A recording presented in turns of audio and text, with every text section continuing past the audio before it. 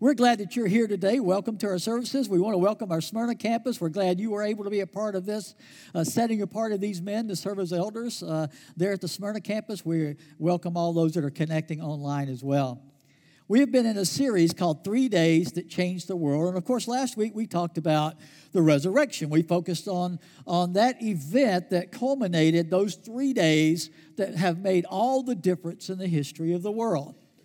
Today we're going to take a step beyond the resurrection to see, well, what happened then? Those 3 days, they're the most significant 3 days in the history of the world. But what happened immediately after those 3 days after the resurrection?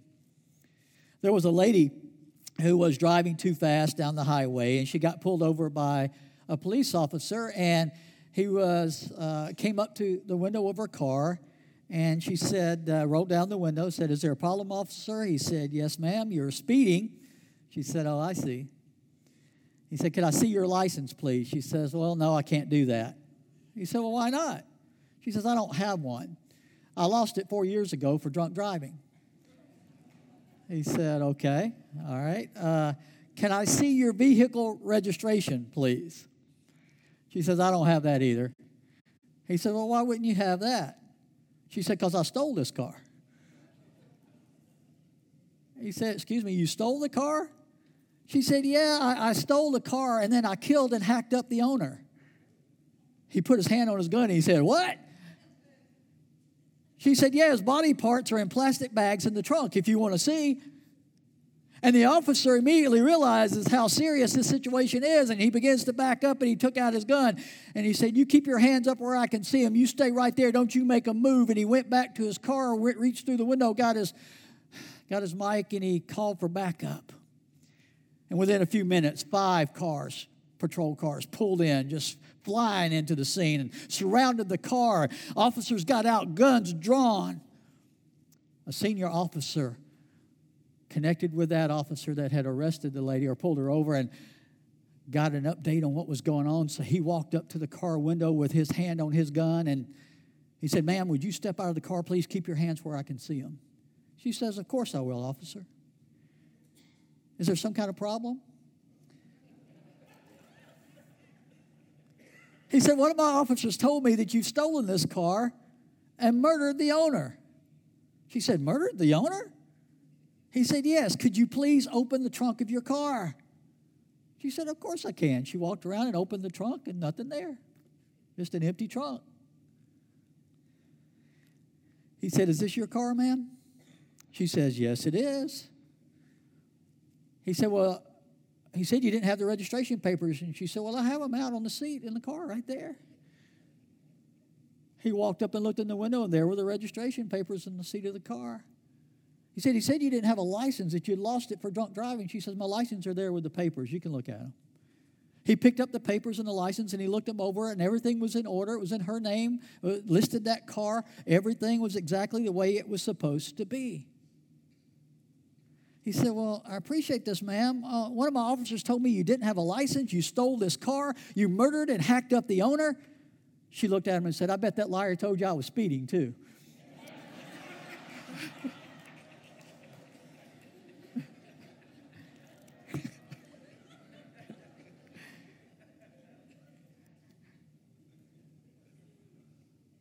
One of the things about this series we've been looking at, the 3 days that changed the world, is how over and over again the Scriptures emphasize the evidence that we have to support our faith. I heard this said many years ago, and I really liked it. It said, "The Bible doesn't read like a lie."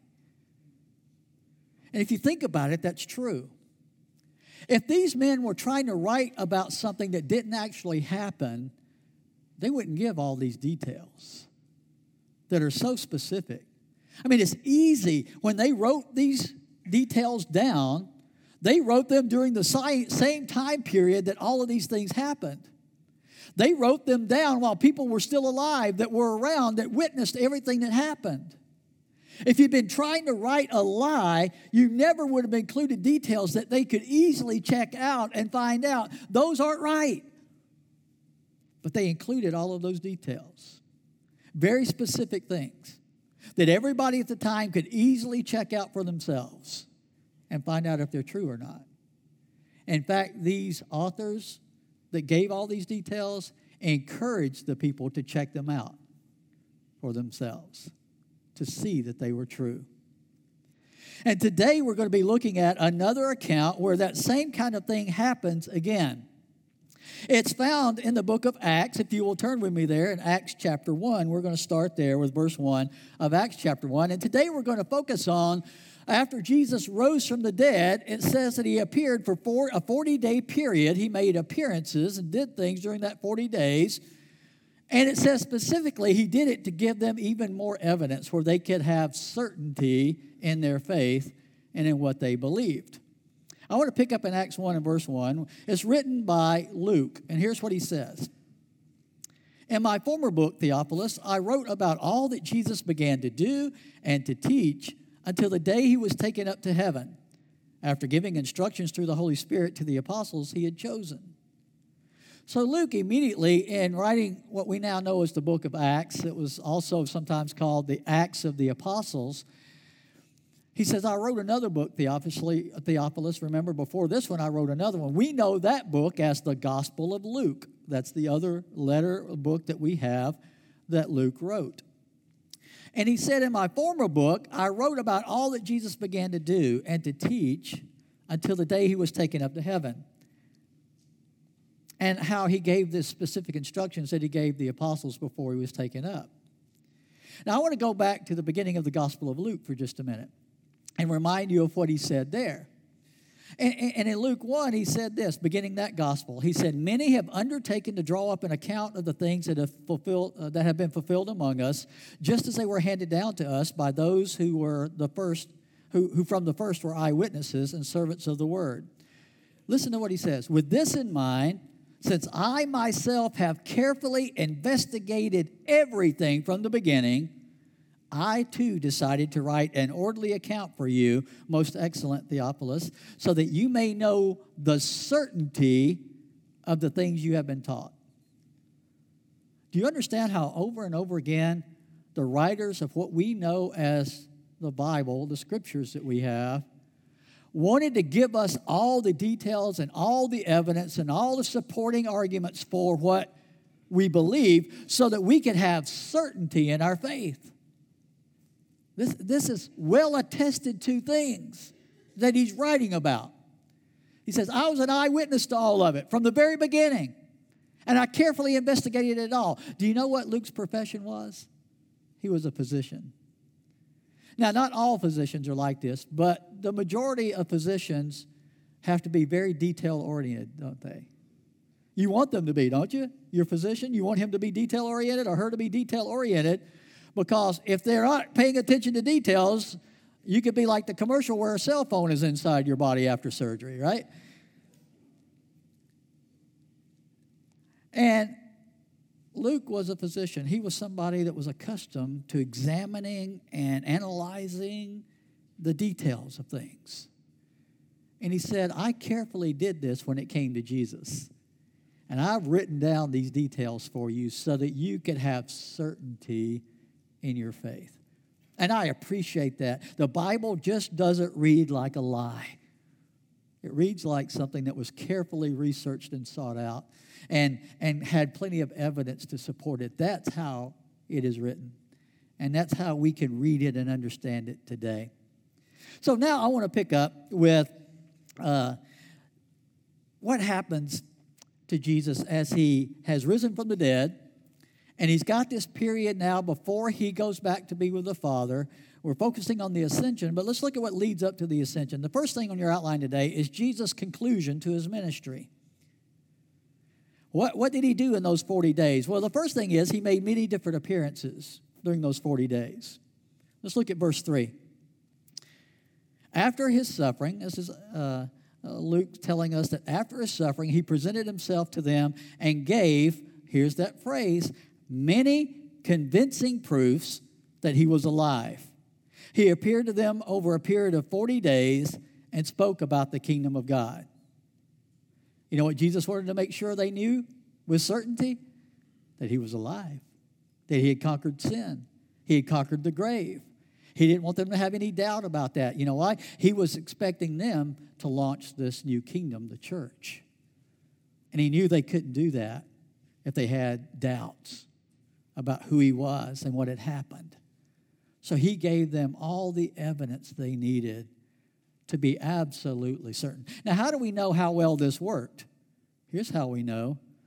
They immediately began proclaiming that story as true, even at the risk of their lives.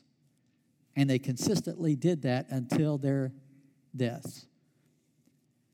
They had seen something so convincing, so many convincing things, that even in the threat of torture and death, they never changed their story. It just doesn't read like a lie, does it? It reads like this is something they were totally convinced of, or they would never have done what they did in response to it. So over a period of 40 days, and if you read through the Gospels, you see an account of some of those appearances. At one point, it said he appeared to over 500 at one time. He appeared to the 12. He appeared to the 120 that were following him at that point, and he still was giving them evidence upon evidence. I said last week he even did some typical things that you would do if you or a living human being. He saw them out fishing. He cooked fish up on the beach. He grilled out there and invited them to come eat fish with him, and he sat down and ate a meal with them on the beach. I mean, that's pretty good evidence that he's alive and well after the resurrection. And evidence upon evidence, appearance after appearance, over a period of 40 days. Now, the reason that's so important is because it sets Jesus apart. Remember, last week we talked about this some. It sets him apart from every other teacher that's ever lived or ever will live. A lot of other teachers have some good stuff to say, but none of them went to the grave and came out again. Only Jesus proves that he did that, which means only Jesus has the authority to have rule over my life. Nobody else does. But Jesus has that authority because he's conquered sin and death. So he gave me appearances. He appeared to them many times to give them that evidence they needed. And then he gave some specific instructions to them during that 40-day period. It says in verse 4 and 5, on one occasion, while he was eating with them, he gave them this command: do not leave Jerusalem, but wait for the gift my Father promised, which you have heard me speak about. For John baptized with water, but in a few days you'll be baptized with the Holy Spirit. So there's some specific things he tells them to do here. First, after I leave you right here, I want you to wait where? What city? Jerusalem, right? And that's important for a lot of reasons, but especially for fulfillment of Scripture, for fulfillment of prophecy. It's really important that they wait in Jerusalem specifically, like Jesus is telling them to do. And he said, here's what I want you to wait for. I want you to wait for the gift my Father promised. Jesus has told them about this giftedness, this gifting that God was going to give them so that they could do the work that he was calling them to do. We know that what he's talking about, he goes on to say, is that they're going to be baptized with the Holy Spirit. That word baptized means to be immersed in, okay? So he's saying you're going to be immersed with, filled with, covered with the power and the presence of the Holy Spirit to equip you to do what I'm calling you to do after I leave you. Now, this is important for them for a lot of reasons. One is for comfort, right? Jesus is not going to be with them anymore. And they already saw him die, and they went through that, and that was hard. That was heartbreaking. And now he's alive, but he's not going to stay there with them. So Jesus is reassuring them, even though I'm not going to be with you anymore, I am going to have the presence of my Spirit there with you, empowering you after I go. But it also would encourage them to know God's not just leaving them alone now and going to be an absentee father and just expect them to do everything by their own strength and their own power. That's not what God's asking them to do. He's going to provide for them the power and the wisdom and the direction they need to do the job that he's wanting them to do after he leaves. Now, part of that job was clearly delineated by Jesus in Matthew 28. We know it as the Great Commission. This is after the resurrection, as Jesus is talking to his disciples. It says in verse 18, Jesus came to them and said, all authority in heaven and on earth has been given to me. Therefore, what are you going to do now? Go and make disciples of all nations, baptizing them in the name of the Father and of the Son and of the Holy Spirit, and teaching them to obey everything I've commanded you. And surely I'm with you always to the very end of the age. He says, go and make disciples of all nations. He's saying, since I have all authority, not just in heaven, but also on earth, then in my name and by my power, I'm sending you out now to go and make church members. Is that what he said? Make believers? Is that what he said? No, he said make what? Disciples. He's saying, I'm sending you out to make disciples, disciplined followers of Jesus and his teachings. He says, I want you to bring them to me in such a way that they are ready to commit to following after me, learning what I teach and obeying what I teach. That's what he wants the church to do, make disciples. And that's quite different than what a lot of churches are doing.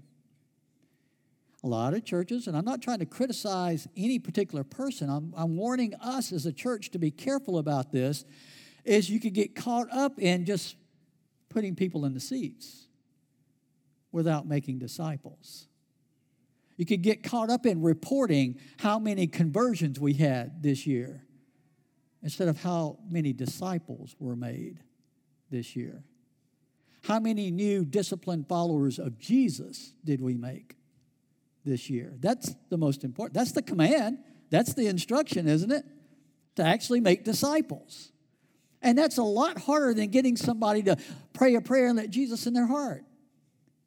It's easy to emotionally get somebody to do something like that. It's a totally different game when you say, oh yeah, but that's not what Jesus wants. He doesn't want you to stop with that. He wants you to follow his teachings now with the rest of your life. That's a whole different ballgame. And he's saying, I'm commanding you to go and make disciples. And he says baptizing them is part of making them a disciple. That's why I'm still so amazed that so many churches will say, we added them to the church, and now, later on, we're going to have a baptism Sunday and get them baptized. But making them a disciple includes doing what? Baptizing them. Well, if they're going to be a disciple, shouldn't they go ahead and obey the first thing he says to do, which is be baptized? That's part of becoming a disciple of Jesus. You don't become a disciple without that part of it. And he said, make disciples, right? So baptism is a part of that process of becoming a disciple of Jesus Christ. That's why we do it at the same time someone comes and says, I want to make Jesus the Lord of my life, because we're here to make disciples, and baptizing them is part of making disciples. So I wanted you to teach them everything I've commanded you, but then he adds this, I'm with you always to the very end of the age. Whew, man, I'm so glad he put that in there. Because if this was left up to us and our power and our persuasion and our ability to get this done, we'd never get this done. But he says, I'm with you in this. Don't think you're on your own by yourself. And that's why you can connect that with what Jesus said that's recorded for us in Acts. And that is, I'm going to give you the Spirit, the Holy Spirit, to empower you for this work, for this job that I've called you to. So he gave them specific instructions. Wait in Jerusalem. You're going to receive this power. You're going to start being my witnesses, beginning in Jerusalem and then going to the whole world with the good news of the gospel of Jesus Christ. So he shared an exciting vision with them as the next thing here. Look at verse 6 through 9. Then they gathered around him. I think they're getting excited now, right? They're sad that he's going to be leaving them, and they don't even know yet exactly how that's going to happen or when it's going to happen. But they you know how when somebody's starting to tell them something that you're interested in, how sometimes you just kind of step in a little closer? That's what these guys did. Jesus is talking to them. Their interest is really tweaked with what he just said about this power that they need to wait for in Jerusalem. And so they step in a little closer around Jesus, and they ask him, Lord, are you at this time going to restore the kingdom to Israel? See, they're still thinking a little bit about an earthly kind of kingdom. That's what they had been raised with. That's what their whole cultural upbringing had been about. And Jesus is trying to get them to see that his kingdom is not of this world. He's been trying to teach that the whole time, but that it's a spiritual kingdom. And he says to them in verse 7, it's not for you to know the times or dates the Father has set by on his authority. But here's what he went on to tell them. You will receive power when the Holy Spirit comes on you, and you will be my witnesses where? In Jerusalem. That's the city he told them to wait in. And all Judea, that's the province that Jerusalem is in. And Samaria, which is the province just south of where they are at that point. And beyond that, to the ends of the earth. He says, but it's all going to start in Jerusalem when you are empowered by the Holy Spirit to do what I'm calling you to do. What an exciting vision Jesus just laid out for them. That this little handful of people, being empowered by the Holy Spirit, is going to start something really small in Jerusalem in one little place, but it's going to impact the whole world. And he's going to empower them with what they need to get this done, to accomplish this huge, big vision that Jesus gave them. But then it says in verse 9, after he said this, he was taken up from their very eyes, before their very eyes, and a cloud hid him from their sight. They're all excited. Yeah, we're going to do great things, big things. And then all of a sudden, Jesus starts going up. And they're thinking, wait a minute. I know he said he'd never leave us or forsake us, and there he goes. All right? This great vision put right in front of them. And then they see Jesus leave, go back to the Father. And God knew he needed to provide some explanation for them. So we see the second thing on your outline I want us to focus on today is the angel's explanation for what just took place. Okay? He gives them some clarification. In verses 9 through 11, I want to go back to verse 9 and then pick up there and go through verse 11. There we see that God provided, again, an appearance of angels to reassure and encourage and comfort his people. If you read through scriptures, oftentimes angels appeared just for that purpose, many, many times. Remember with Mary when she was going to be told that she was going to have this baby? Joseph needed to be convinced that that was what was going on, that she was still a virgin, and an angel appears to him. Oftentimes, God would send these messengers to reassure and encourage and comfort, and he does that here for these apostles. And the angel's appearance, I think, was more evidence that God was giving them of the divinity of Jesus. They demonstrated his divinity when they appeared. Look at verse 9 again. Let's pick up there and go into verse 10. After he said this, he was taken up before their very eyes, and a cloud hid him from their sight. They were looking intently up into the sky as he was going. Now, I love the phrase, the NIV is being very kind when it says they were looking intently into the sky. A better word in English might be they were gawking. Mouth wide open. You know, that dumbfounded look when you got no clue what just happened, why it happened, how it happened. I think we would all be doing that if we saw something like this, right? It would, I mean, we're hard, the culture today, it's hard to get people to be amazed at anything, but there's still, you know, like some magicians or some people like that can do some trick that you just can't figure out, and you just go, huh? How did he do that, right? It just gets you. Well, I believe this was an occasion like that. When that happened, they just went, huh? How in the world did he just do that? And it's one more reminder that he's divine. You see, they knew him as this person on earth in the flesh, but he had existed before the creation of the world. He was God, and he came and clothed himself in the flesh, but now he's going back to where he came from, where he had already existed for all eternity, and now he's going back to that place again. And they needed that visual to know that when they didn't see Jesus anymore, they needed to know where he was and why he wasn't there in the flesh anymore. And so God is giving them more evidence and more support, and more comfort, more encouragement for them to understand that they need to go on now doing what he's called them to do, and that he's not dead, he's very much alive, but now he's reigning with the Father again. It says, they looked intently into the sky as he was going, and suddenly 2 men dressed in white stood beside them. Oftentimes when what we call angels appear in Scripture, they are described as they look like normal human beings, except their clothes would be brilliant. It would look like they were just glowing. And that's why you see many paintings or sculptures now that give the impression that there's this glow around the angels, because oftentimes that glow is described as part of their presence. The angels by the tomb, it said their clothes glowed by the tomb when the women got there. So we know that the presence of these angelic beings, a lot of scholars believe, and I'm inclined to think this too, that part of their glow is they've been in the presence of God. Remember when Moses got the Ten Commandments from God? Remember when he came back down to the people, he had to put a veil over his face because he glowed so brightly from having been in the presence of God? This appearance of these two men would remind these apostles, these are people who came from the presence of God to tell you these things. They just came directly from the presence of God.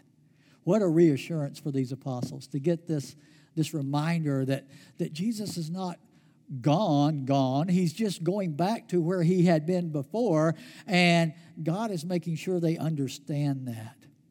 And we know that when he left, he took his place at the right hand of God. Mark records that for us in Mark 16 and verse 19. It says, after the Lord had spoken to them, he was taken up into heaven, and he sat at the right hand of God. Now, again, we have to understand their culture a little bit to know what that meant to them, to specifically say he's at the right hand of God the Father.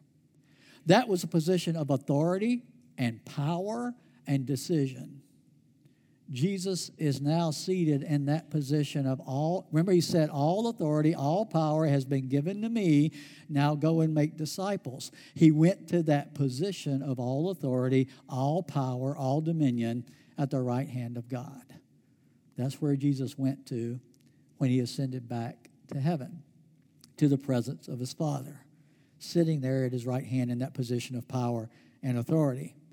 So they need to know he is not just there absentee now for them. He's there ruling with all authority and all power.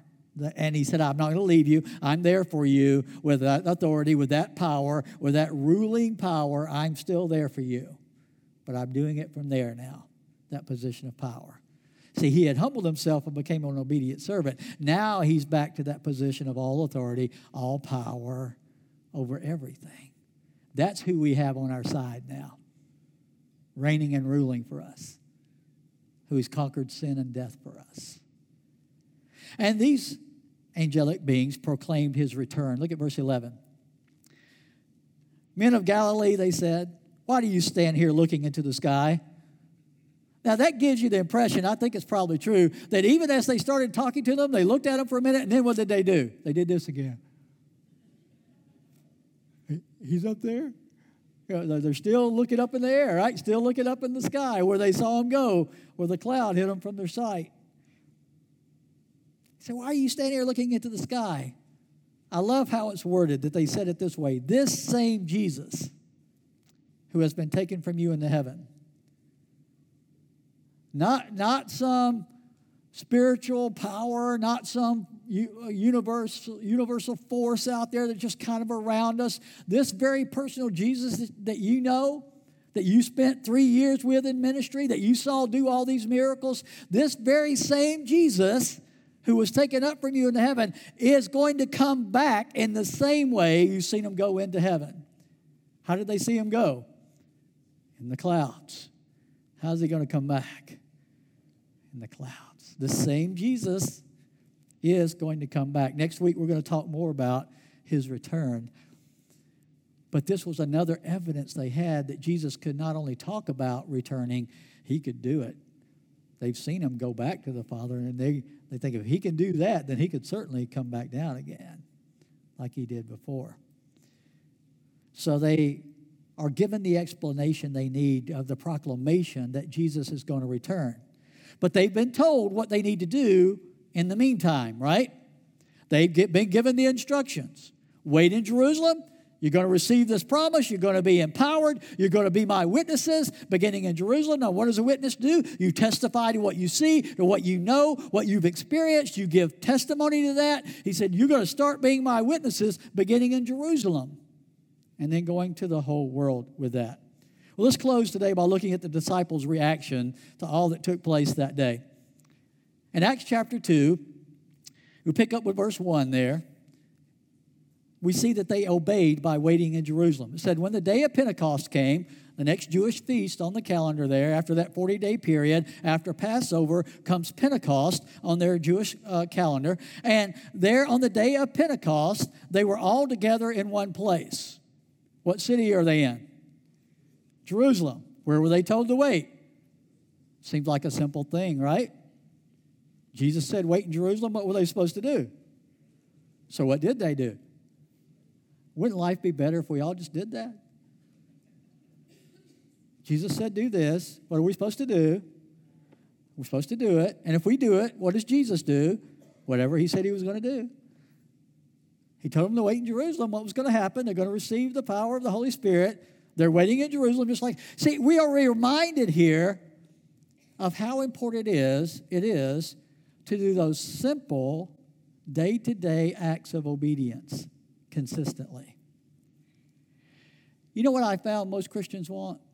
Is they want to be part of the big things without doing the daily little things they're supposed to be doing. I want to have a good marriage, but I don't want to do daily what it takes to have a good, solid marriage. I want to have good kids, but I don't want to be that parent that does all the work that you have to do and puts up with all the stuff, right?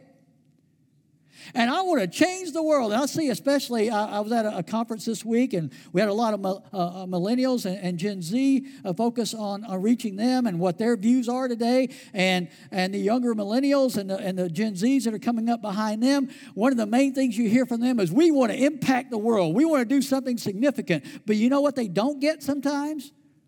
It's going to take daily acts of obedience to get there. You don't do that just by walking out there and declaring it.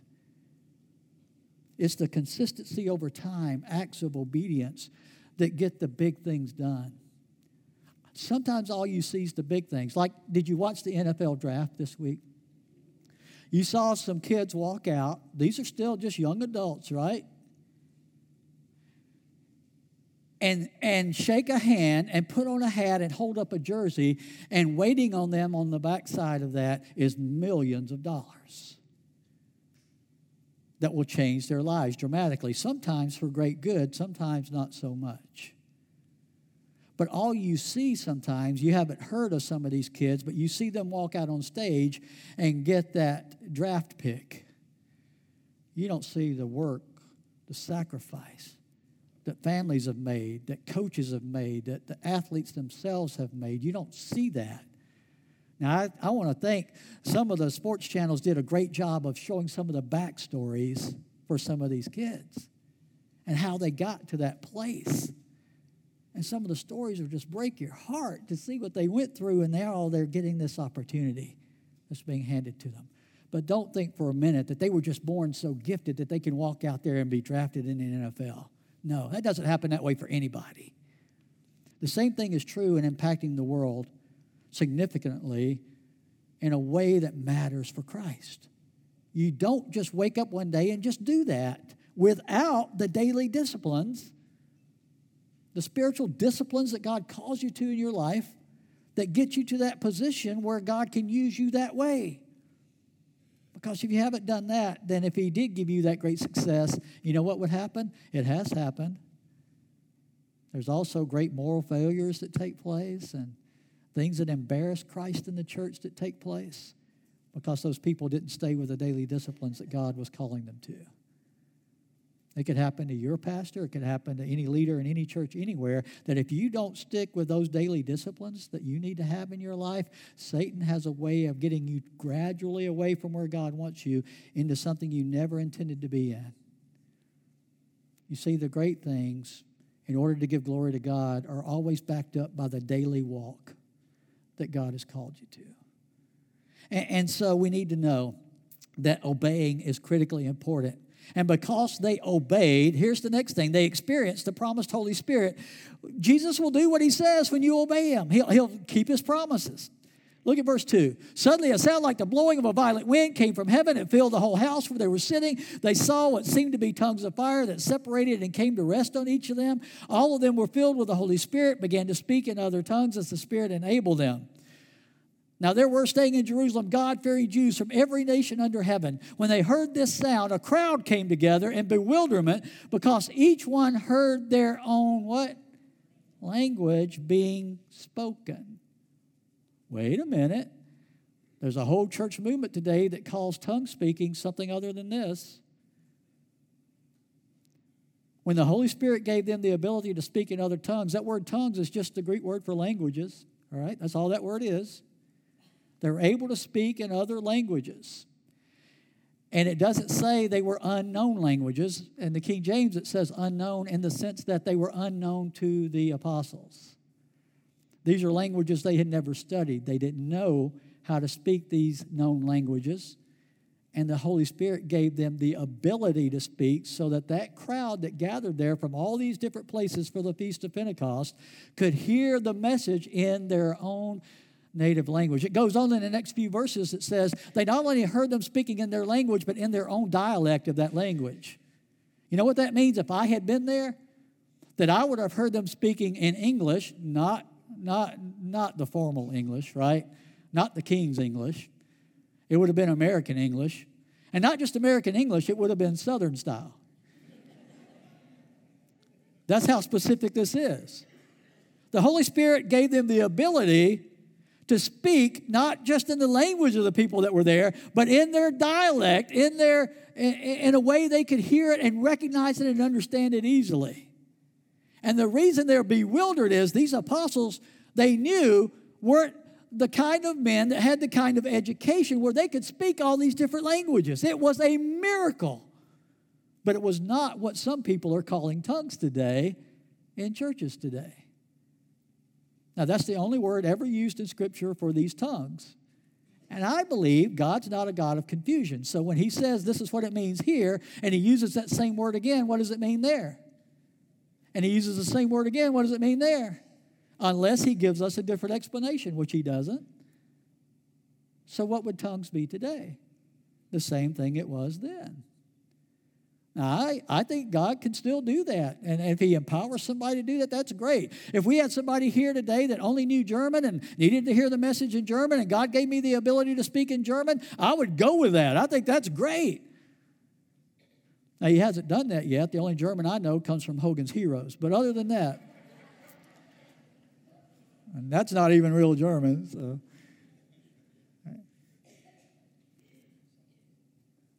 But don't take away from the miracle that this is. This is a huge miracle. It's a magnificent thing. And we ought to celebrate it as something God did for them that was needed at that time to get the crowd's attention there. We had the sound of the rushing wind. That got their attention. You heard them speaking in your own language. That got your attention. And now they've got an audience ready, gathered and ready to listen to the preaching of the good news of the gospel of Jesus Christ. And that's what happened next. They began proclaiming the good news. Look at Acts chapter 2, begin with verse 22. Peter stood up from among the other apostles and began to preach the gospel. You know what Jesus had promised Peter? I'll give you the keys to the kingdom. Now, what do you do with keys? You unlock and open doors, don't you? Who got to preach the gospel for the first time and unlock the door to the kingdom? Peter. Just like Jesus had promised him he would do for him. Fellow Israelites, listen to this. This is like I do sometimes. Pay attention, all right? Pay attention. You with me? Jesus of Nazareth was a man accredited by God to you by miracles and wonders and signs which God did among you through him, as you yourselves know. So he reminds them of what they already know. Jesus was shown to be who he was, who he claimed to be, by the miracles and the wonders and signs that God did in him, through him. This man was handed over to you by God's deliberate plan. In other words, you didn't control this. God was ultimately in control of all of this. This was his plan, by God's set plan and foreknowledge. And you, with the help of wicked men, that would be the Romans, put him to death by nailing him to the cross. Verse 24 is the key of the gospel. But God raised him from the dead, freeing him from the agony of death because it was impossible for death to keep its hold on him. Now, he goes on to give more evidence and more testimony to all of this, and he finishes up the sermon in verse 36 this way. Therefore, let all Israel be assured of this. God has made this Jesus whom you crucified both Lord and Messiah. He is Lord, which means ruler, has all authority over everything, and Messiah, which means he's the anointed one, the one God promised to send to deliver them and save them. So he is both of those things at the same time.